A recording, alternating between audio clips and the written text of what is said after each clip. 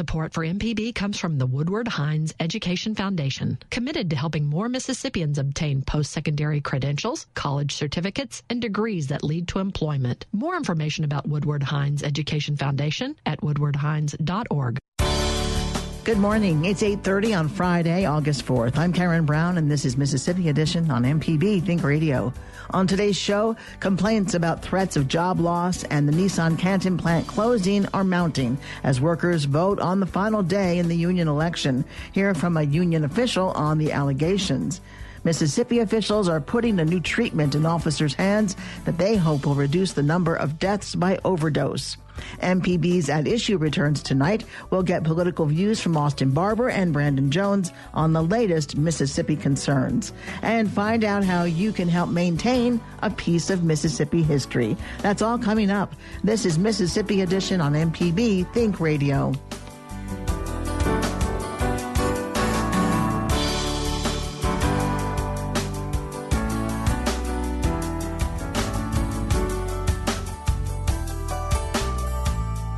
Today, Nissan workers at the Canton plant continue to cast their ballots in support of or against joining the union. The National Labor Relations Board, NLRB, is overseeing the elections where voters are casting paper ballots.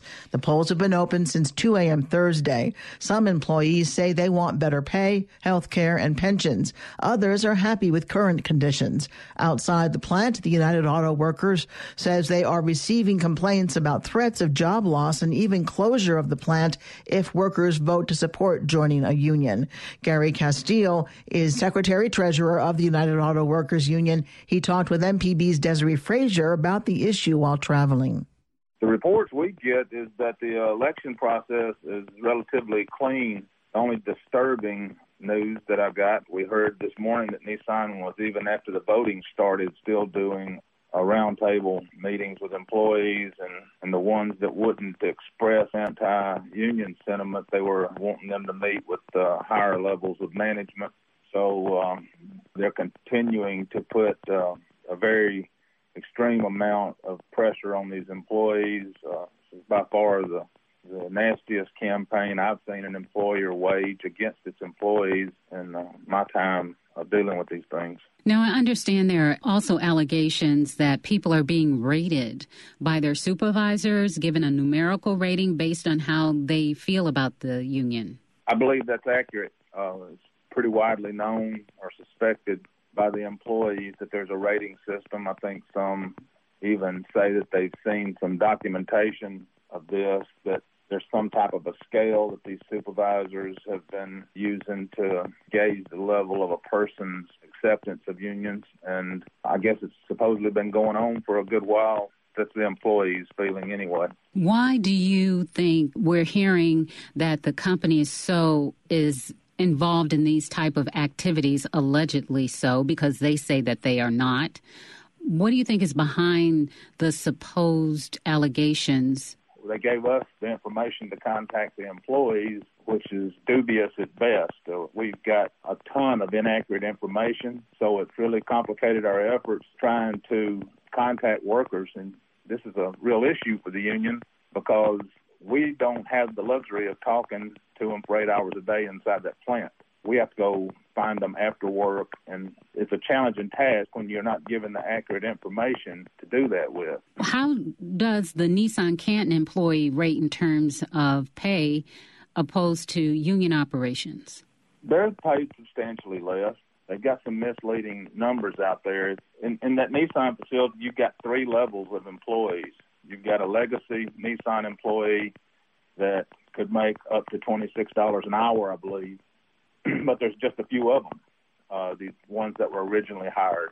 Nissan didn't do any hiring for a number of years, and then when they started, after the workers started talking about unionization, they started this Pathways program, and it was where they were actually putting people back on the Nissan roll from the temporary agencies, but they were at a substantially reduced benefit level and pay level from the legacy Nissan employee. And then you've got the 3rd level, which is probably a good portion of the population of the plant, that in temporary status, and that's working for a temporary agency and not even having any connection. And they're even reduced from the Pathways people. So you've heard of two-tier wage systems. Well, they've actually got a three-tier system in that facility. If they vote yes, this will be a boon for the UAW. Is that correct? I see it more as a boon for those employees, and that's not a flippant statement. The UAW is in a very solid position. We've been growing for the past 7 years. Our financial situation is as good as it's ever been. We've been operating in the black for a couple of years now. And so, the existence of the UAW is what's not in question here. What's in question is how manufacturing is going to look in the southern part of the United States. For those who have been speaking against the UAW, saying all they want is the dues, you've got that situation that just came out in Detroit with Fiat Chrysler, where you have issues of embezzlement between members of the UAW and the company. You might have workers here that say, see, I told you so. How do you respond to that? They need to really read up on what happened there. First of all, there was no union dues involved in the monies that were embezzled. They were from the company. So no union funds were in that story at all. Secondly, it's not individuals, it's an individual. It's one individual at this time that's been indicted, the wife of a vice president, so the vice president was obviously involved. And it's one UAW person and one company person who, by all accounts, were rogue individuals and were in this scheme together. We fully cooperated with the authorities, and there's not been one bad thing from any law enforcement about the UAW as an institution. Well, we appreciate you, Mr. Castillo, for taking the time to speak with us. Okay, thank you. Nissan says there is no basis to the new complaints and claims of worker intimidation are false. Matthew Miracle is a Nissan employee. He tells MPB's Desiree Frazier why he's voting no. The UAW is a terrible thing. All it wants to take is the money. It's not going to help anybody. These employees, they have it made. They don't understand how well they have it. So. And what do you do? I'm a robotic programmer. How long have you been here? Since 2011. What do you want to come out of it? What would you say to other folks about this because it has been so widely publicized? Well, I would say that most of these employees, they're disrespectful of Nissan because they just throw their trash all over, their cigarette butts all over. If they would take some pride in their company, Nissan hasn't done anything to these people. They gave them good jobs.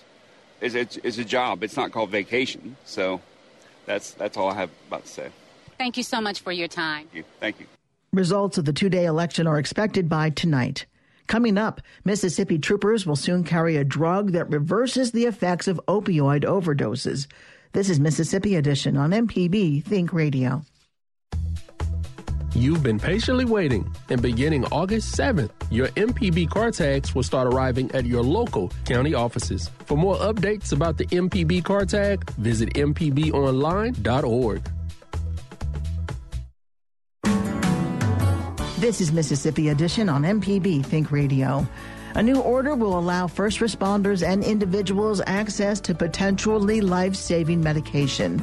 The Mississippi Department of Mental Health is partnering with the Mississippi Department of Public Safety to provide naloxone. It's a medication that blocks or reverses effects of opioid overdoses, particularly in an overdose situation. The effort is grant-funded and is consistent with the final recommendations made by the governor's Opioid and Heroin Study Task Force, which ended Wednesday. House Bill 996 passed in Mississippi's 2017 legislative session. It permits the use of standing orders for naloxone at pharmacies across the state. Governor Bryant says he sees the new product as part of the state's treatment plan. There were a number of remarkable recommendations that we will be working on more than likely for the next year. To include some that we will need assistance in funding from the legislature. We know that will be a challenge, but we'll also be reaching out to federal opportunities that exist. But as we close that meeting, my position was that we will now assume command and control. We being the people that you see on this stage and all those that are involved from law enforcement, Department of Mental Health, Department of Health. This plague that exists across our nation today is taking over 1,000 Americans a week. In 2016 alone, 211 of those deaths, at least 211, and we think that is a conservative number, happened here in the state of Mississippi from overdoses of opioids. And our first responsibility is to stop those that are losing their lives. These are not people in back alleys. These are our neighbors, our friends, and our family members. So we will talk today about a new opportunity that has been proven to save lives of those that are dying in the very moment that they could lose their lives. We believe first responders, primarily law enforcement, also those that are in EMS and other first responding medical personnel, that will be able to save the life of that individual that is near death because of an opioid overdose. We must also realize that treatment of this epidemic is our first responsibility, and that this is part of that treatment. We will be responding, law enforcement will be to save their lives, and that will be our primary responsibility. Individuals will be able to purchase naloxone at a pharmacy without a doctor's prescription. The medication is sold under several brand names, most notably Narcan. Public Safety Commissioner Marshall Fisher says the medication does not eliminate the need for treatment. It is extremely important. Let's say somebody's life is saved by the introduction of the naloxone into their system. That'll give them a chance to at least get into treatment. Part of the reason for this collaboration, we've got treatment professionals who are collaborating with DPS and law enforcement on this, is to tell the people, here's what your resources are. Here's a number you can call. We got people right here you can come and talk to right now. So, law enforcement's trying to send a message. We don't want to arrest everybody and put them in jail. We want to deal with this issue. And we've got to spend more money on treatment. We've got to figure out how to get more people into treatment. In the old days, we saw somebody that was intoxicated or high, we just locked them up. They did some time in jail, they bonded out, whatever. Now we've got to think about trying to train officers and find some assets to direct some of these people. Not all of them. These people commit other crimes while they're intoxicated or while they're high. But we can direct some of these people to get treatment. And we want to train our officers in that regard to show them what the resources are. And I think this is a good start. Every trooper will be carrying dosage units of naloxone, every MBI agent, every MBN agent, and this is going to start pretty much immediately. Department of Mental Health is going to handle the training of the officers, which I'm told takes very little time. If an addict knows that there is a possibility that they won't have to overdose, do you feel that might interfere with people seeking treatment? There is no silver bullet. There is no perfect solution. That's why we have a myriad of different things on a multifaceted issue here. Sure, there's probably people out there who think, well, if I do this and OD, somebody will give me a dose of naloxone, I'll be right back in the mix. What you have to understand is people who are suffering from the disease of addiction. It is a disease. We've got to learn to treat that like we do diabetes, or heart disease, or cancer. So those people who might have that attitude, that's the disease talk. If you talk to anybody who has a family member who's in the serious throes of addiction, whether it's alcohol or drugs, it affects the whole family. It tears families apart. So we're going to help those who will let us help them. That was Public Safety Commissioner Marshall Fisher speaking with MPB's Alexis Ware. Versions of this drug will be available without a prescription at Walgreens, CVS, and Kroger pharmacies across the state. Coming up, we'll hear from political pundits about the issues facing Mississippians. This is Mississippi Edition on MPB Think Radio. If you're a sustaining member of MPB Think Radio, we appreciate your support of our programs. To become a sustainer, go to mpbonline.org.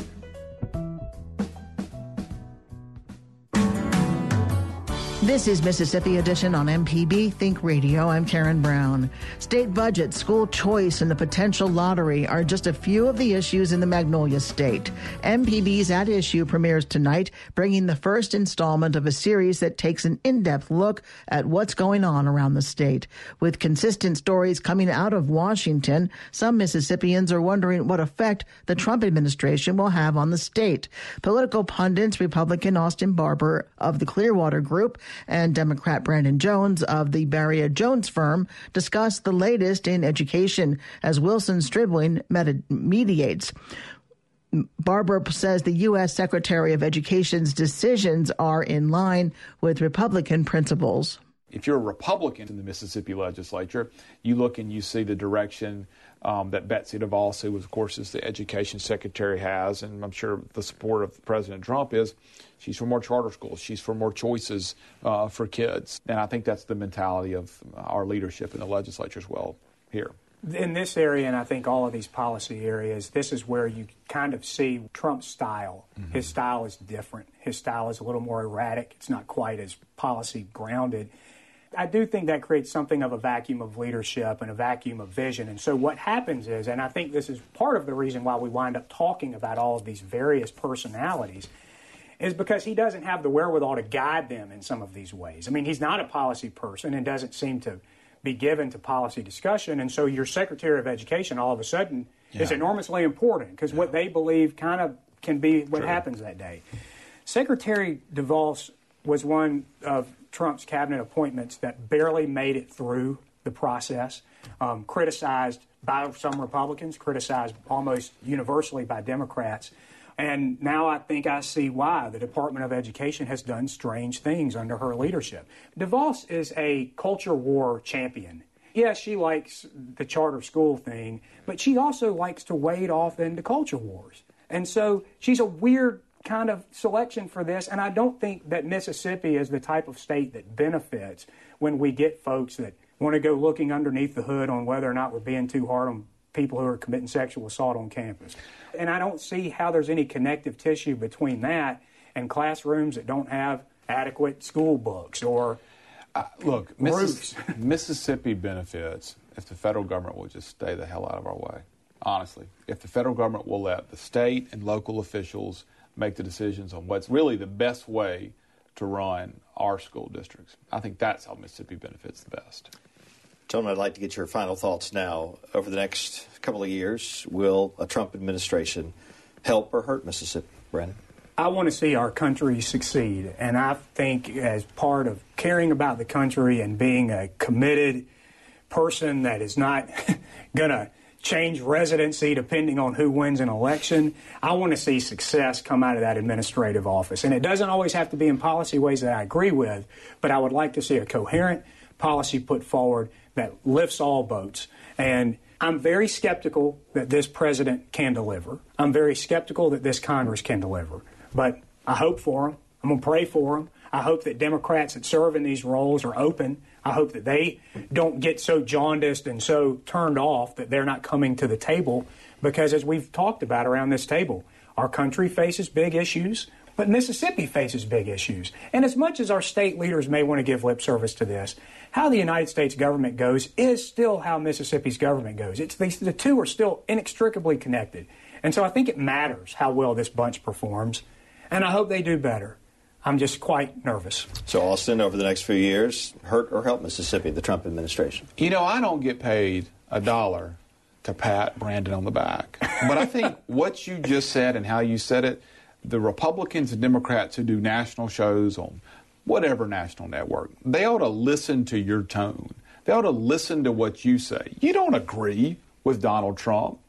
You don't disagree with him 100% of the time, but you just said, and you were very genuine, that you want him to do well. Because if he does well, the country most likely does well. Yep. If he and the Senate and the House don't do well, we don't move forward. And I think you and I have always tried to have this mentality as we talk to Wilson on this show about having a conversation where we're not screaming at each other. I don't agree with you all the time, and you don't agree with me all the time. But we can have these kind of conversations. I just think you should be lauded for how you said that. And I think with how Donald Trump, the things that he does, how will it impact Mississippi, ask me in a year. I hate to say that, but let's find out where we are in a year, because I think that's how long it may take a new health care bill to pass, and taxes and infrastructure and immigration. And we can have little report cards every 9 weeks, but I think in a year, as we move forward to this time next summer, we'll really know, did it help Mississippi having Donald Trump as president and a Republican control in the House and Senate or not? Yeah. Austin, Brandon, thank you both. MPB's At Issue premieres tonight at 7:30 on MPB TV. Coming up, celebrate history by maintaining the trail at the Vicksburg Military Park. This is Mississippi Edition on MPB Think Radio. Your home for the arts and music is MPB Music Radio. From classical to bluegrass and everything in between, MPB Music Radio has a sound for every ear. For information on where to find MPB Music Radio, visit mpbonline.org. This is Mississippi Edition on MPB Think Radio. Mississippians have the opportunity to help maintain a piece of history and preserve nature. Nationally, military parks help preserve local history and create close-to-home recreational opportunities. The Vicksburg National Military Park staff are offering volunteers the chance to adopt a trail tomorrow. The Al Scheller Hiking Trail is a primitives trail that was established in 1979 to provide scouts with a better understanding of the siege of Vicksburg. Molly Cadwell is volunteer coordinator in Vicksburg. She tells us more about the program. National parks in particular belong to the people, and they're a great resource for the entire public to take advantage of. And by volunteering, you're helping us to maintain the park. You're connecting better with the resource, and it can give you a sense of pride and ownership over, something that's really incredible that belongs to all of us. How do they adopt a trail, and what are they responsible for? People can sign up for the Adopt a Trail program. You can be an individual or a group. The requirements for it are you have to come to an orientation. We have one this Saturday, August 5th at 9 o'clock.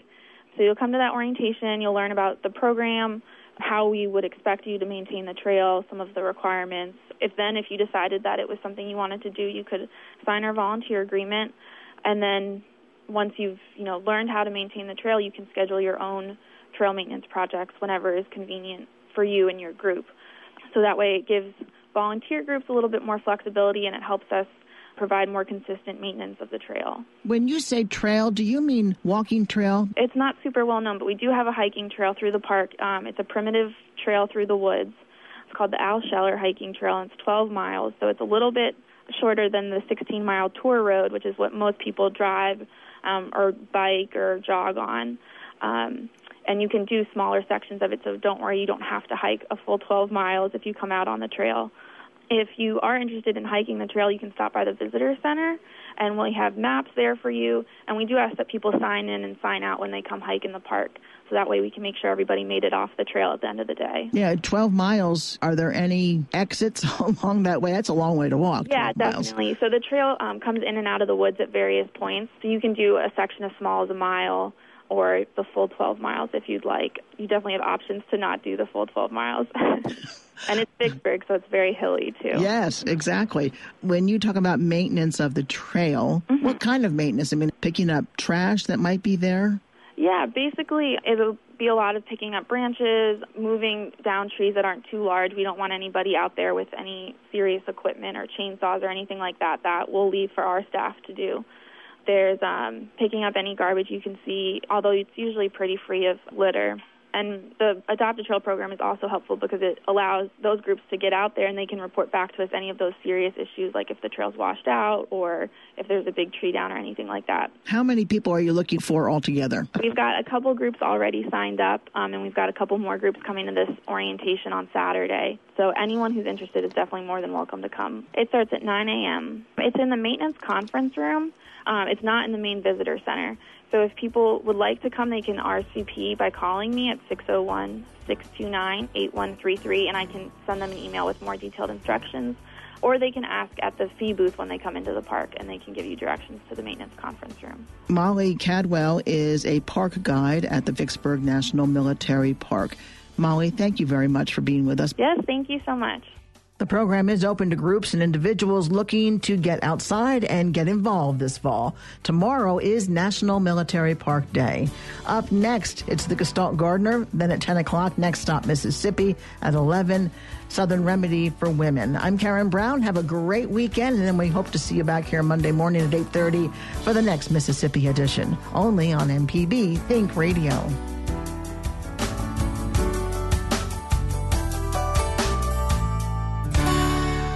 Support for MPB comes from the Woodward Hines Education Foundation, committed to helping more Mississippians obtain post-secondary credentials, college certificates, and degrees that lead to employment. More information about Woodward Hines Education Foundation